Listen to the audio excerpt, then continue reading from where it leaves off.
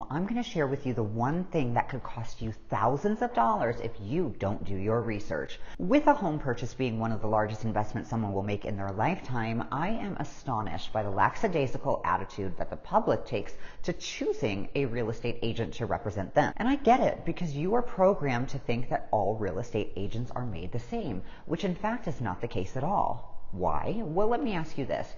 Do you think that all cars are made the same? Is a Honda the same as a Ferrari? No, it's not. But what makes it different? Because it's not just the cost of purchasing the car. And the same is to be true when you are working within a real estate transaction. Not all agents are created equal, despite what you may think to be true. You as the consumer need to decide what type of agent that you want representing your investment. A lot of people make the mistake of not doing their research and end up paying the price in the long run. So I'm going to share with you some tips on how to find the best real estate agent for you and what questions you should be asking so that you can decide who the best fit is for you. There are a lot of agents out there who claim to be experts, but their experience level can vary greatly. The number of years in real estate does not equate to how many transactions someone has done in the last 12 months.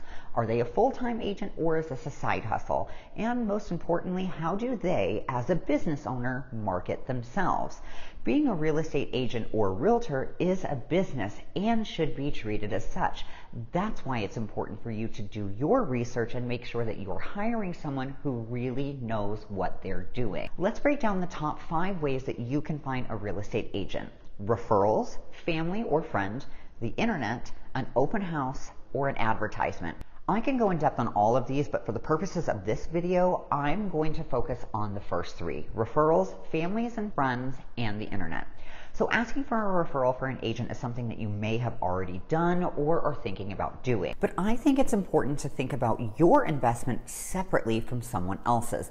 Just like in the car scenario I mentioned earlier, do you know the experience that they had with that agent personally?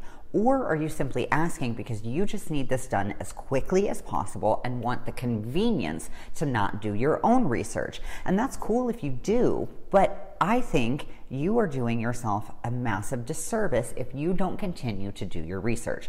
If you're going to ask for referrals, make sure that you interview more than one agent before you sign with them. Now let's get into family and friends as your agent, because this has a possibility of getting really sticky.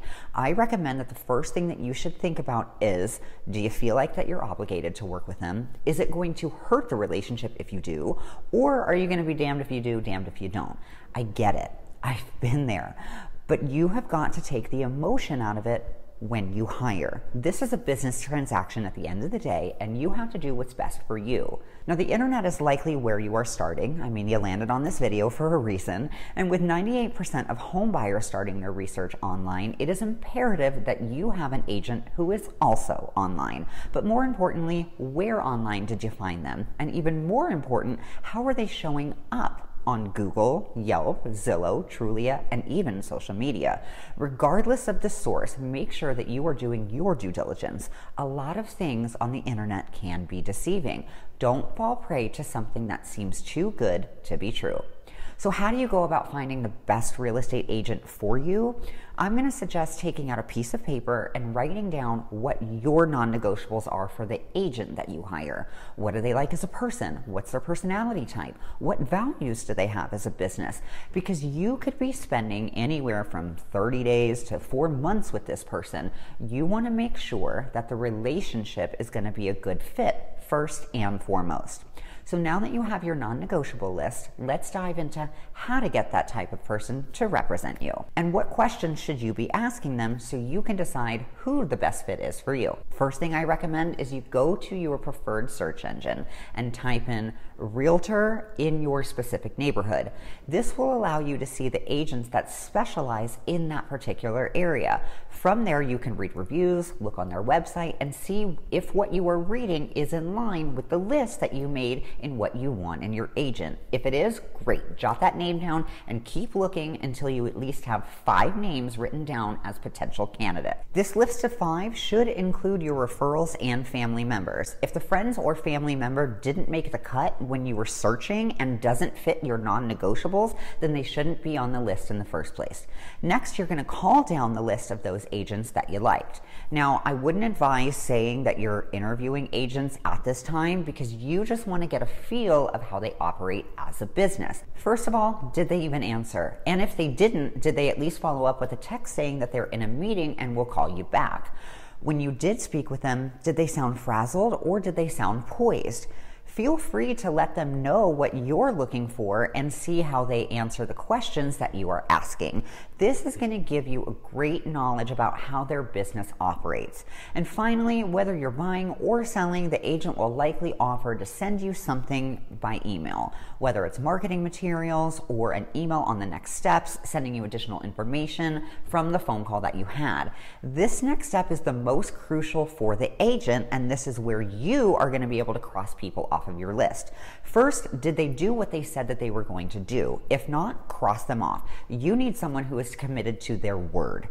Secondly, you need representation that can articulate what they can do for you that is unique and different from any other agent. What is the experience going to be like for you? What are the benefits that you receive from becoming a client? I personally am a huge advocate for the customer journey, especially with such a large investment. The experience and the quality of service you receive matters. So from here, you want to pick your top 2 and interview them in person. This meeting can last anywhere from 30 minutes to about an hour. To the agent, this is known as a consultation, and they are complimentary.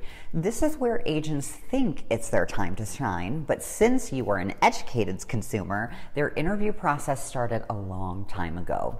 Here are the questions that you should consider asking at this meeting. How many homes have they sold in the past 12 months? What is their average sales price? Do they have a team or do they work alone? Are there associated fees working with them? Do they have any designations or awards? Are they a part of any exclusive clubs or networks that could be beneficial to you? How many clients do they take on at a time? Do they have an assistant? What other services do they offer? These questions should allow you to feel confident in the decision that you have made within hiring an agent.